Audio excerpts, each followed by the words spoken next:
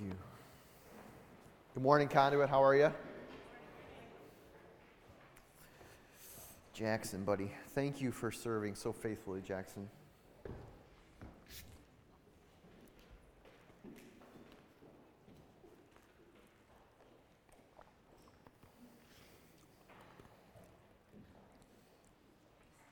It's good to see you all this morning. My name is Cameron. I'm the lead pastor here at Conduit. If you are new or visiting with us this morning, or if you're just getting used to Conduit, welcome home. It's one of the things that we strive to do here is to have an environment where you feel like you're comfortable and can relax and maybe let down some of the walls and some of the guards that we put up because of just the way that life is, right? Appreciate, I don't know where there he is, I appreciate Billy and Eric this week, and then of course Henry and Lauren last week, who are kind of like, they're leading for us as Ellen is taking just a few weeks off, a few weeks of much needed vacation. And so if you see them or talk to any of those four after service or in your just weekly travels, make sure you thank them for serving us and honoring the Lord as they've been leading us the last few weeks. So I hadn't really thought about it, but as I was worshiping this morning, it becomes a little bit, or a lot of bit, apropos that, like normally we've got a full set of worship leaders up here, right? And the stage is full, and you know that. I know you know that because I often hear you say how loud it is, and so now you're probably complaining that it's too quiet. I get it, right? But as we talk about this morning, the nature of worship, and seeing in the life of David how worship played out, at least in one instance, we're called back to one central truth, and one central reality is that worship is not about us. When we worship, it's not about us. It's not even about our opinions. It's not about our preferences. It's not about what we like and don't like, how loud it is, how quiet it is, what music, what instrument is playing or not playing, if we like the song or don't like the song. When we begin to hear or ruminate on that inner monologue of what we like and don't like about worship in the morning, it's really exposing. The Holy Spirit is using that moment to expose in us a misunderstanding of the purpose of worship. Meaning not about what I preferentially like or don't like, but who is it that my worship is aimed at? Who is the target of my worship? Is it my own preferences? Or is it the one who has created it all? Is it the one that Paul says to Timothy dwells in unapproachable light? Is pure holiness from the root of his character all the way to his interaction with us in the incarnation in Jesus. And so I kind of just preach the whole sermon there for you in just a moment, but I'm going to go home. All right, let's go. Go Bills.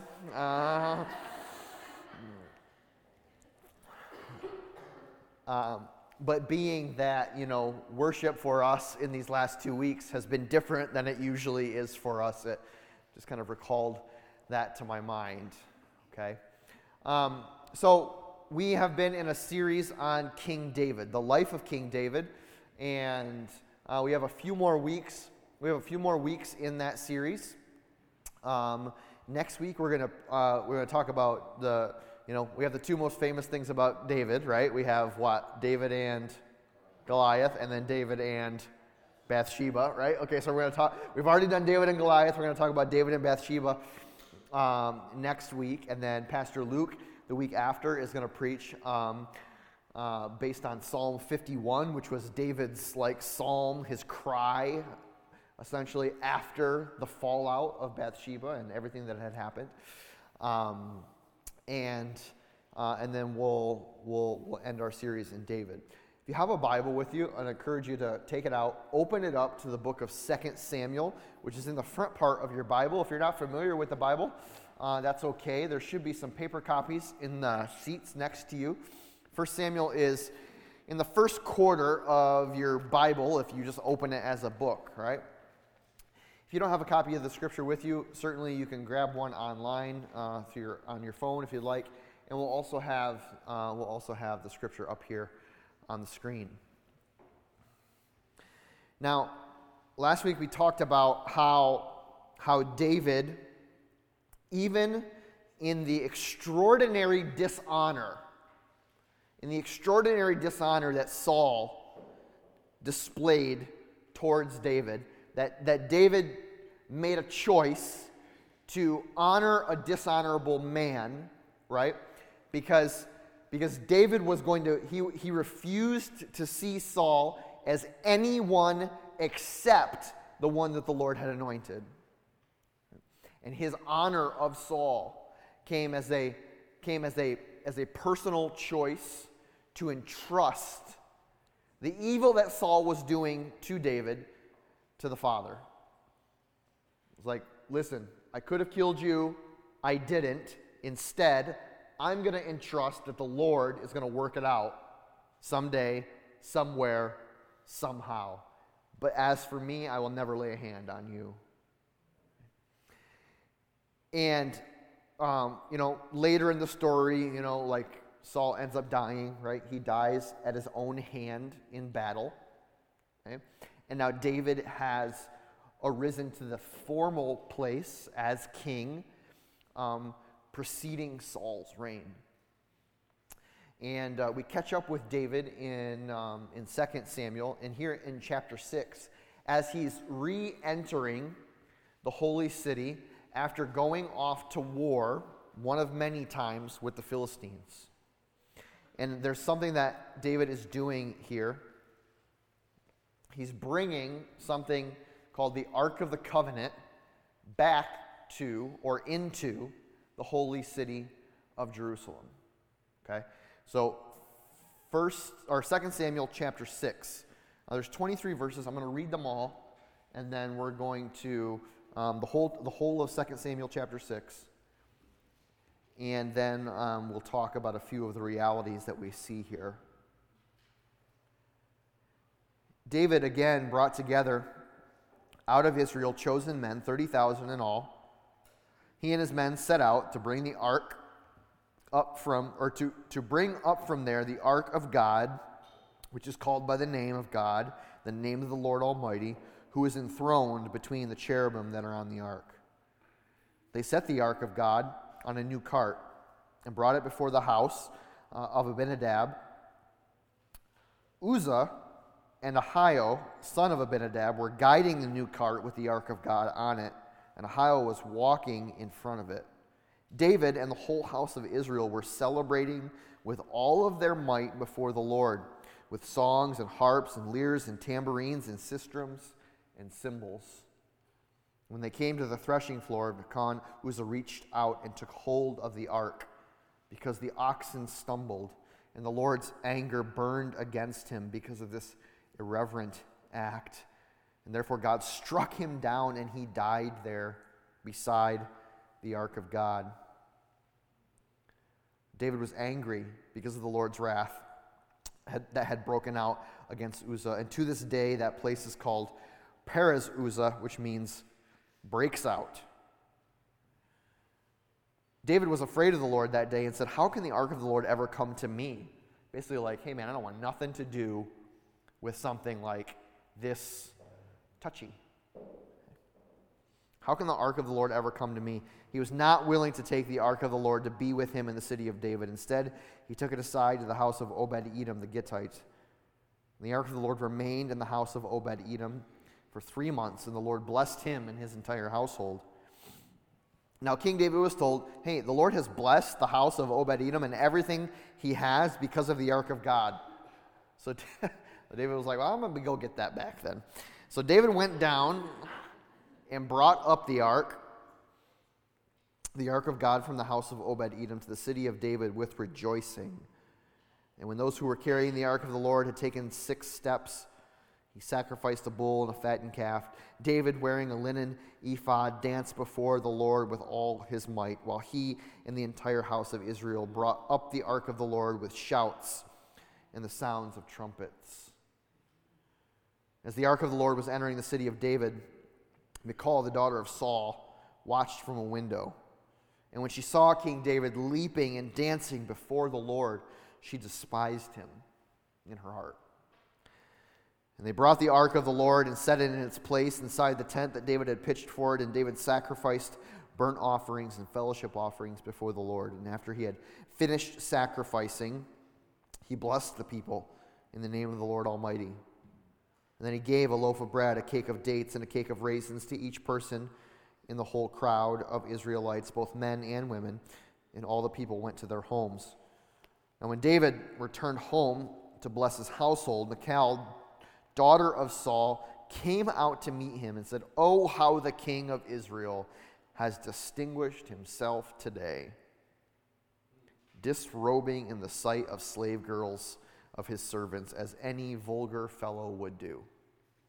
Now, in case you missed the tone here, right? A lot is lost in text messages, you understand, right? Dripping with sarcasm, right? Just dripping with like dishonor, disrespect. Like, what in the world are you doing? Oh, how the king has distinguished himself today in the sight of all these slave girls. David doesn't miss the sarcasm in the tone, right?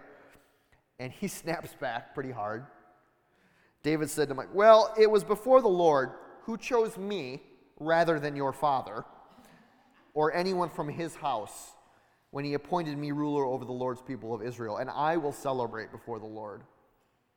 I will become even more undignified than this, and I will be humiliated in my own eyes. But by these slave girls you spoke of, don't worry, I will continue to be held in high honor."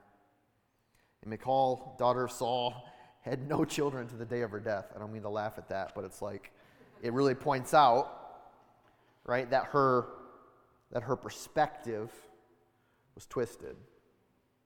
Right? And that David's correction of her in that moment, although seemingly to be harsh, like, hey, well, the Lord chose me and not your father, probably for reasons exactly like this. Okay, speaks to us, and there's a corrective here. Okay, so there's really 2 dynamics happening in this chapter of 2 Samuel. The first dynamic is there's the dynamic of David's like response and his actions and his celebration before the Ark of the Covenant, the Holy Covenant of God, right? And then on the other side, there's this death.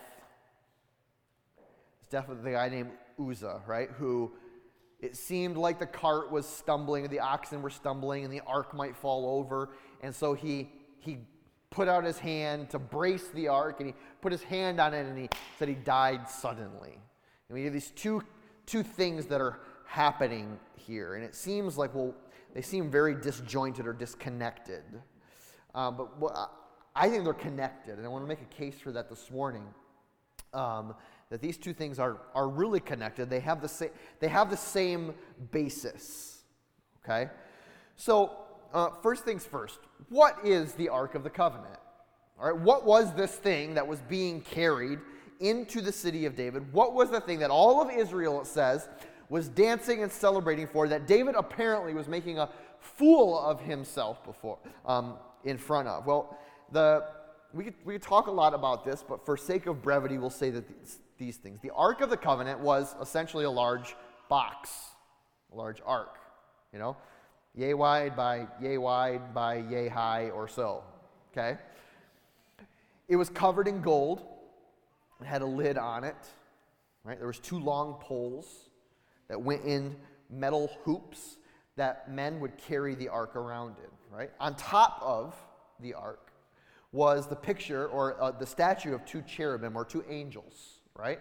whose wings were stretched upward and who essentially cast a shadow over the top of the ark, which was called the mercy seat.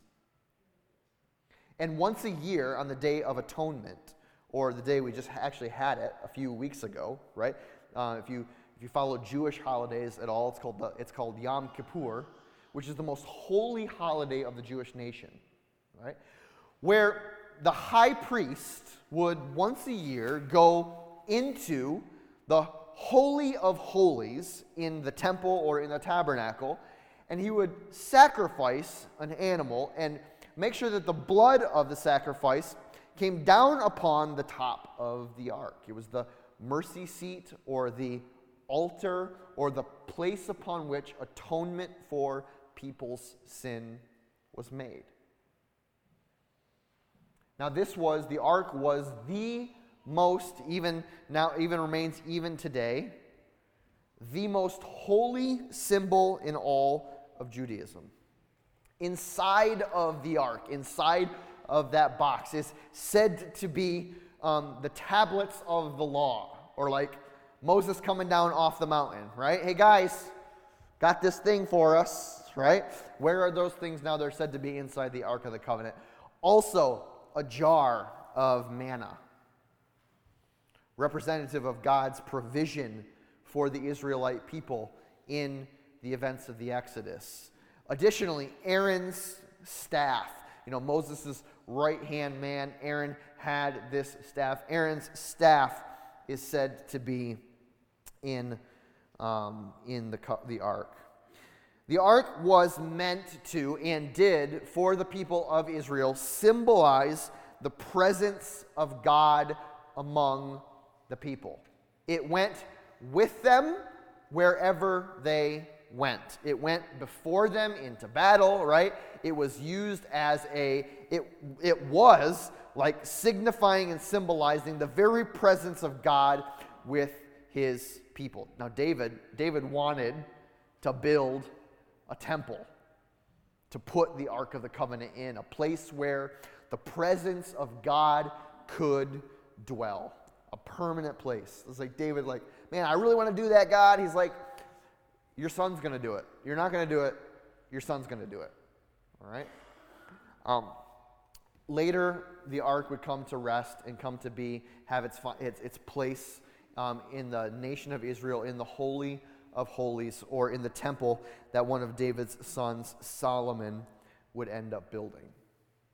So suffice it to say, all right, the Ark of the Covenant was the most holy, sacred, precious thing that the Israelite people had ever known or would ever know. It symbolized the very presence and nature and holiness of God. So we have David dancing and celebrating before the ark. Now over here on this side, we have this guy, right, who dies suddenly after he puts his hands out to hold the ark, presumably from falling over. Now, I don't know about you, but this can be, for me, a little shocking. Because you and I, we don't really have an understanding of or a concept of items so tremendously holy that by touching them we run the risk of just flat out dying. We typically run in, comparatively at least, in very irreverent ways, right?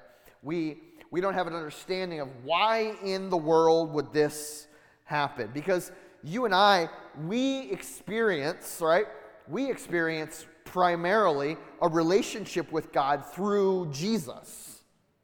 That's how we experience the Heavenly Father. We experience God through Jesus. And we approach Jesus not normally as this exceptionally holy character dwelling in unapproachable light, right? with unfathomable and eternal power. We approach Jesus, and he approaches us as forgiving and gentle and kind, as relatable, right? And even as a friend. Jesus is a friend. He is close. Right? He is gentle and kind. In fact, people were healed when they reached out just to touch him, right? They didn't die on the spot of like holiness poisoning, right? It was actually something that was acceptable. Now, this has the possibility to we have to change our pattern of thinking. We have to change our perspective. We have to change our perceptions of who God is and how you and I have come to know God. You and I have come to know God, yes, through Jesus. And Jesus, because he is the incarnation of God in flesh, right, gives us access, spiritual access, to the holiness of God himself. He is for lack of a better term, he is the access door to the Heavenly Father. Now, without Jesus making atonement for my sin, taking my sin to the cross, his blood being shed, his body being broken, without Jesus making that atonement for my sin and yours, listen, the only God that you would know is the God of raw holiness. That Jesus has made the God of unapproachable light, unfathomable power, unimaginable holiness, that Jesus has made that God approachable.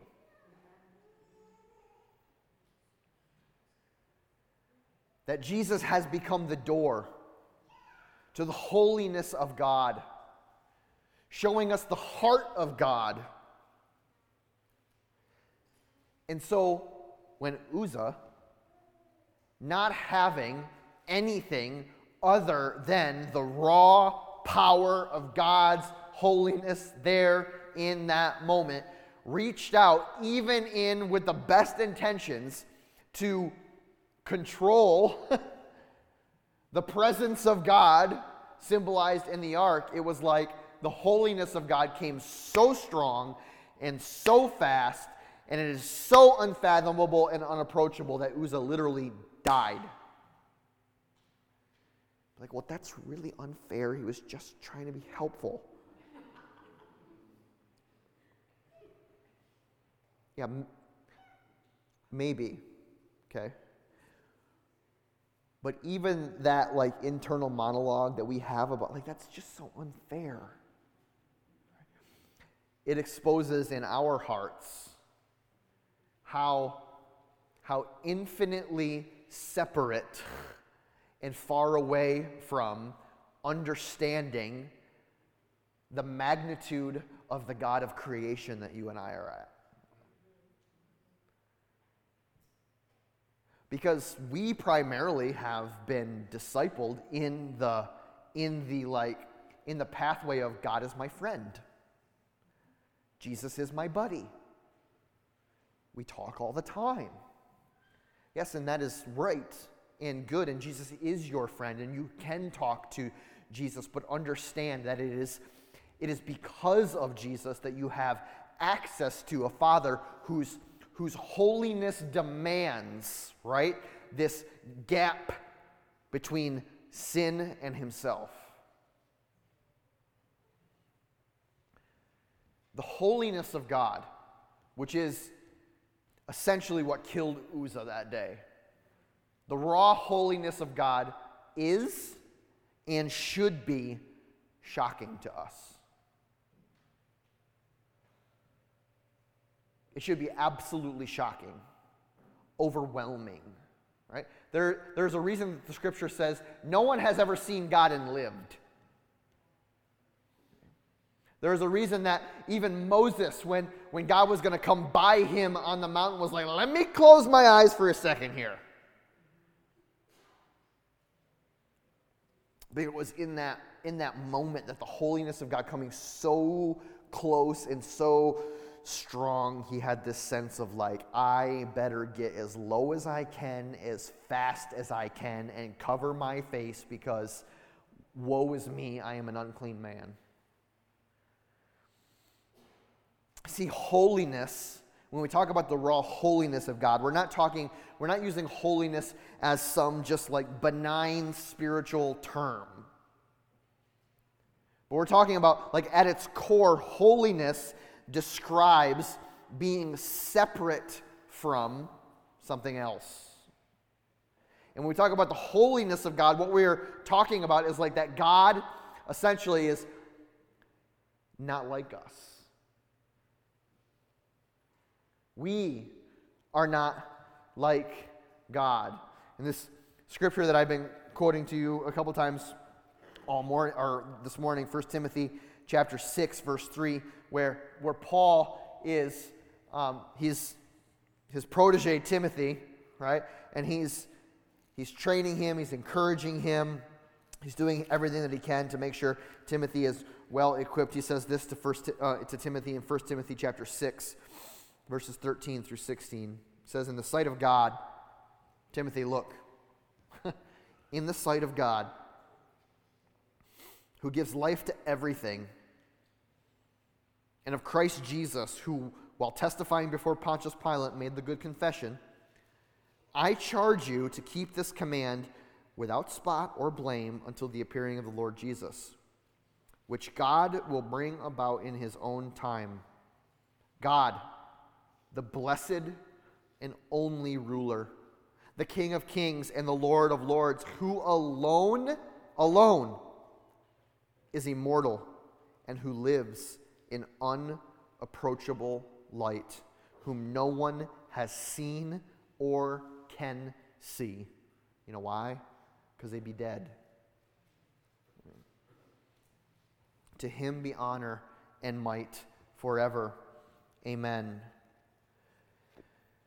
Paul is describing for Timothy here the absolute holiness of the one. This is the one who before all that existed, himself exists. And that by virtue of the words of his mouth, all that is created, was created, or will be created came into existence. By the very words of his mouth. Who here can do that? Who here creates from the very breath of his lungs? Who here has formed the image of man out of the dirt and then breathed into him his own spirit and seen that one come to life? You and I are not like God. The gulf is so enormously large, and the holiness of God so immeasurably great that if it were not for Jesus, you and I would stand in the same irreverent position according to God's holiness as Uzzah himself did, being at the mercy of not a cruel God, but simply a raw, holy God.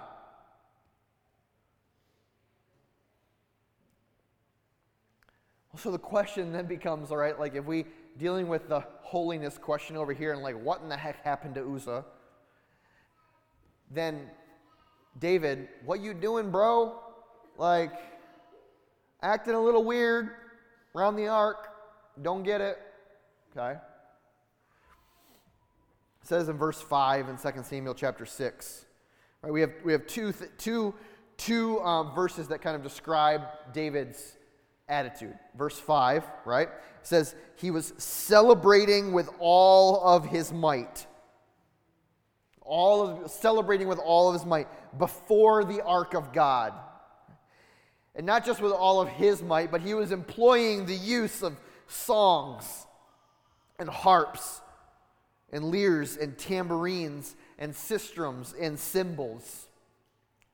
Like making the noise before the Lord, celebrating before the ark, the symbolized presence of God with them, celebrating before him. Verse 14, it says that David even put on the ephod, which was something that a priest wore as a ceremonial garment, right? And wearing that, he danced before the Lord with all of his might. He and the entire house of Israel brought the ark of the Lord with shouts and sounds of trumpets in verses 14 and 15. The question is, what was David doing? Well, at his very core, right, at the very basis, David was worshiping. Hallelujah. Amen. He was worshiping. Now, why are these two dynamics connected? Why are the two dynamics of Uzzah dying and David worshiping connected? The holiness of God is the basis for all of our worship. The holiness of God. The fact that there is a holy God. That his presence has been made known. That he has made himself known to us through Jesus and through his word. That the basis of all of our worship is the holiness of God. We cannot worship rightly without recognizing his extraordinary holiness. And when we come to the place of recognizing the extraordinary holiness of God, we are left with only one realization. When face to face with or encountered with the holiness of the Heavenly Father, we have really only one option. We must worship. Because we come at that moment to the realization of the tremendous gap that there is between me and him. And the only response in that moment is this.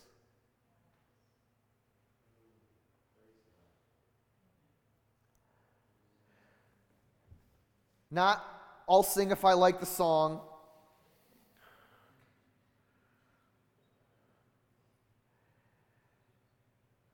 But like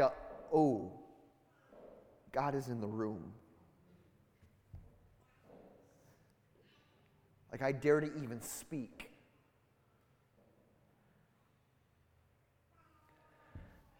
Heaven forbid we do not become so irreverent before the holiness of God that we elevate our preferences and opinions over the mere fact that he's in the room. I don't like the drums. David liked the drums.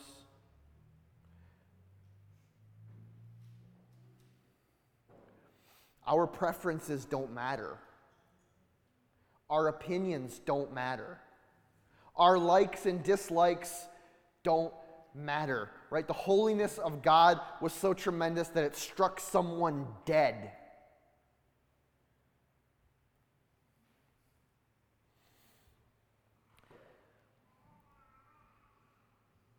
Can everyone agree, right?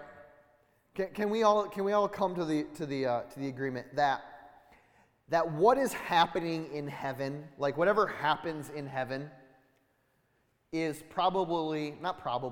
is the perfect example of God's will for you and I and all of existence? Can we come to that agreement? Like, no one is in heaven right now just doing his own thing. It's just completely autonomous from the character, nature, will of God. Like, yeah, I know. Yeah, they're over worshiping the Father right now, but the Bills are playing, and so I'll get to it later. Can we all agree? Nothing happening in heaven right now is like happening autonomously from like the will and plan and flow of the Heavenly Father? Yes? Okay. All right. What is happening in heaven right now? What is happening in heaven forever? What is happening for now all the way into eternity, no matter what, without exception? The writer in Revelation says that, hey, look, everyone and everything is worshiping. Over and over and over and over and over and over again. And what are they talking about? God, we need you to do this for us. We need you to do this for us. We need you to do this for us. No, it's all about like, holy, holy, holy are you. Holy are you. Revelation chapter 4, just so you know I'm not making it up, right? Revelation chapter 4.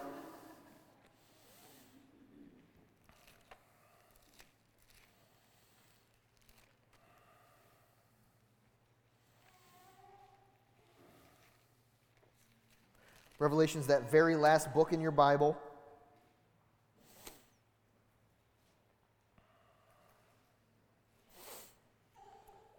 The writer of Revelation describes the picture of the throne in heaven. Okay? Do I need to explain the importance of the throne in heaven? I shouldn't, right? The throne in heaven. Where the Lord is sitting. Okay? Let's just start at verse 6 for sake of brevity. Revelation 4, verse 6.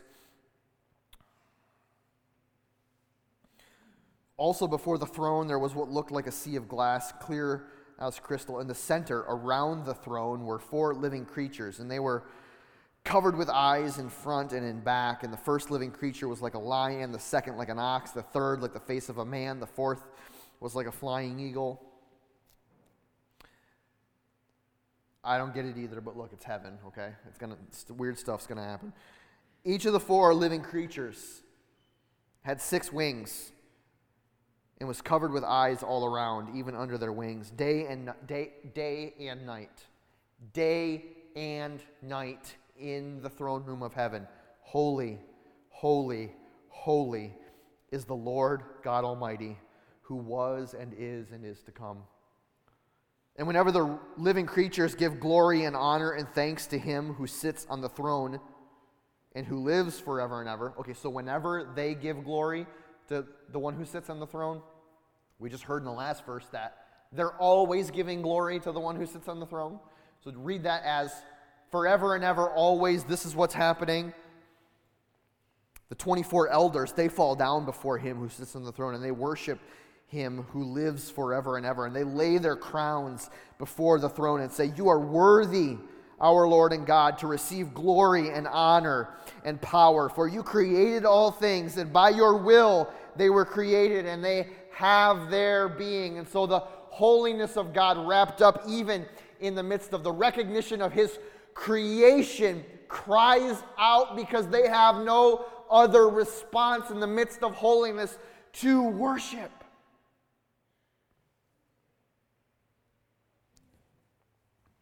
And this was David's response. David, in the moment of the presence of God coming into Jerusalem, David's response was unhindered worship. He came unhinged from himself. And this is a good thing, okay? Don't say that pejoratively. He came unhinged from himself. David's response in worship was so unhinged, so much so that he was willing. David was willing, and he stated it. He was willing to be stripped of his earthly dignity, humiliated before the crowd, the nation of people that he served, that he was king over, and throw himself into celebration.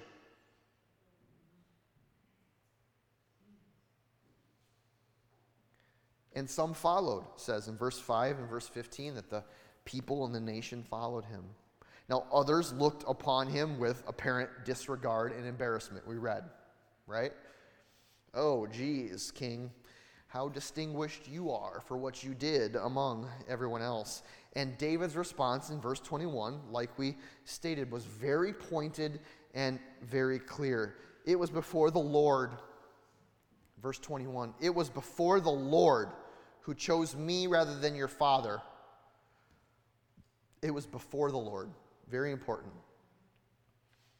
David's audience was not the crowd. It's like, I was dancing before the Lord. I was celebrating before the Lord.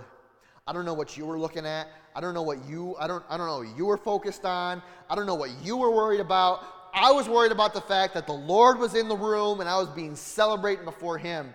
That's where my eyes were. That's what my demeanor was. That's where my heart is. The reality is that, listen, you and I, David, you and I, we do not worship before or for anyone else. Our worship is not meant to be a show for anyone. We're not here, we don't hold concerts every Sunday morning that can simply be observed as if the holiness of God is not at stake. It was before the Lord, David said. And David showed us, right, at the very heart for him what worship was. It was a recognition. It was a recognition of God's holiness, but it was also a willingness. Worship was a willingness of David to surrender his autonomy and his pride. It was a willingness to surrender our pride. I will become even more undignified than this, David said. I will be humiliated for the sake of everyone in celebration of and worship before the Lord. I will lose my pride. I will lose my status. I will lose my title. I will lose my dignity. I will lose my role. I do not care. Worship is not for anyone else's benefit. It is not for anyone else's attention. It is not for anyone else's honor.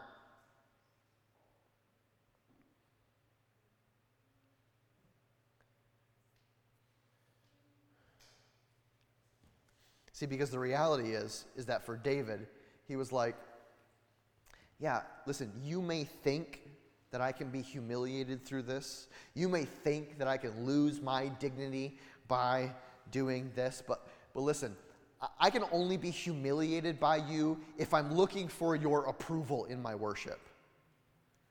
I'm not looking for your approval. I'm not looking for you to like it. I'm not looking for you to accept it.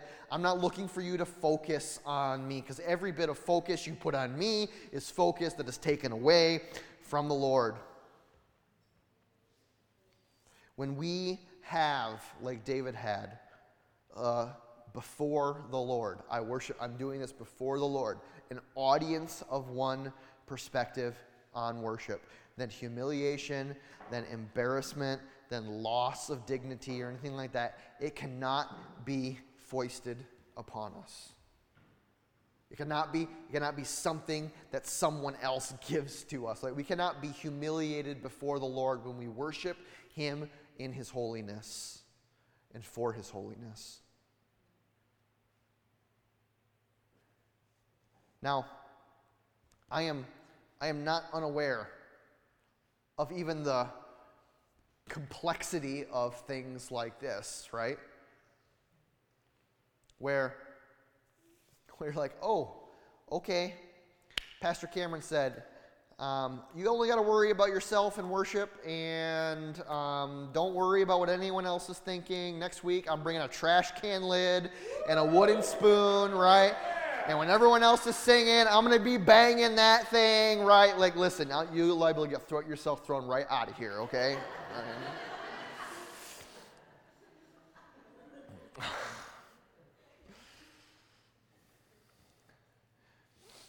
Because in a moment like that, what do you do, right?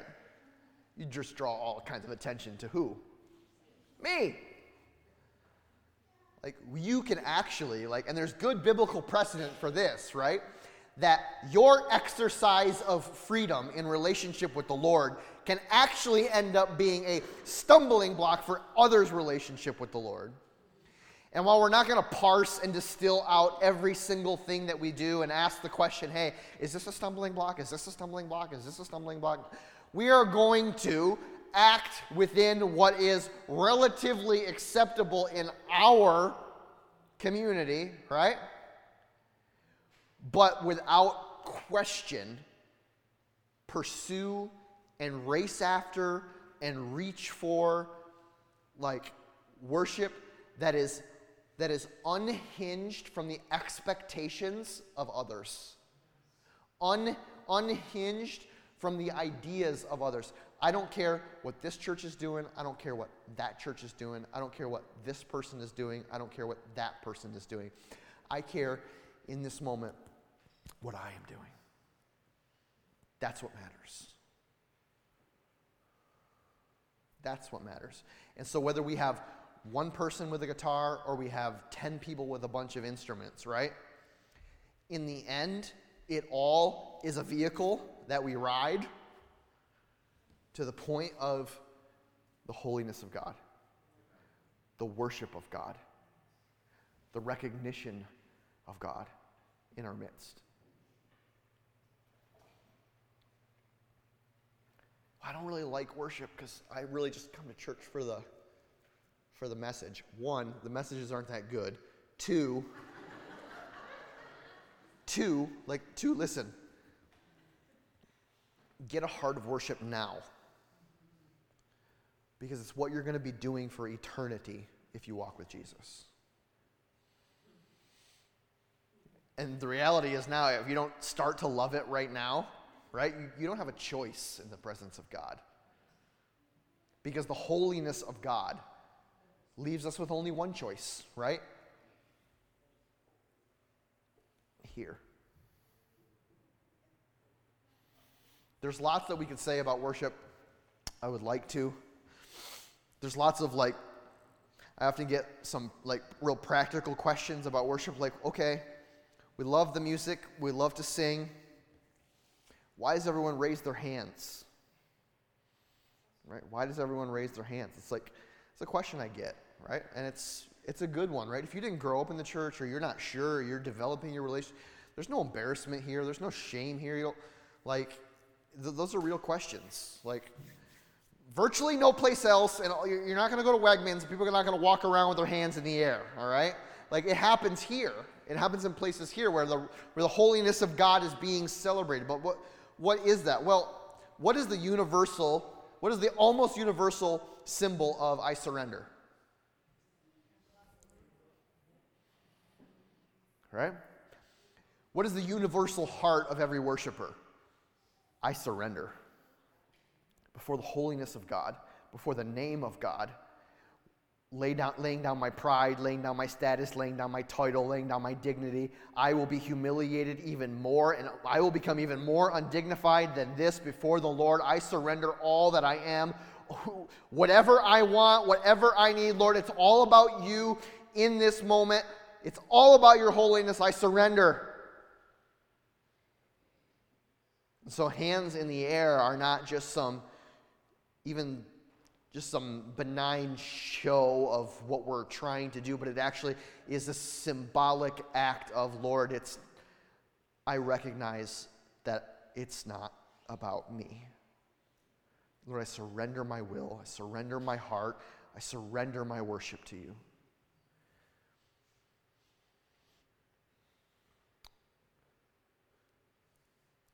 Two dynamics that I think we're going to pray into this morning. Let's pray into becoming having the Holy Spirit communicate to our spirits the tremendous holiness of God.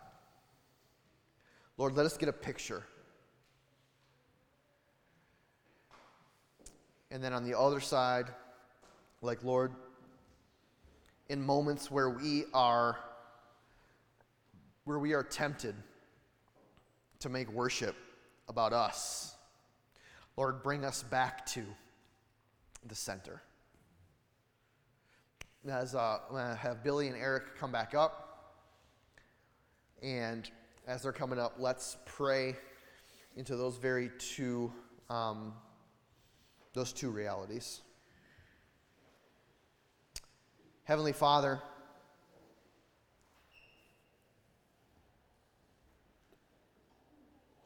it is only through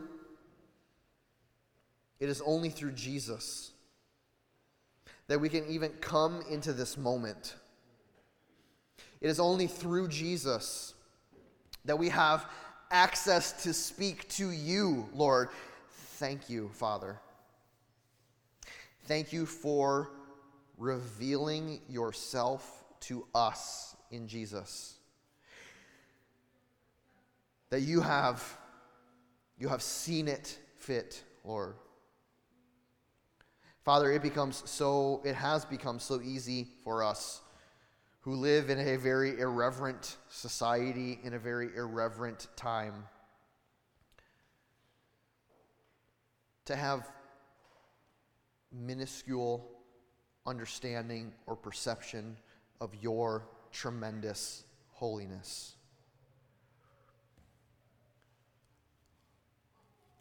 Lord, not asking to be killed literally by your holiness, but Father, reveal in a gentle way, Lord, the power of you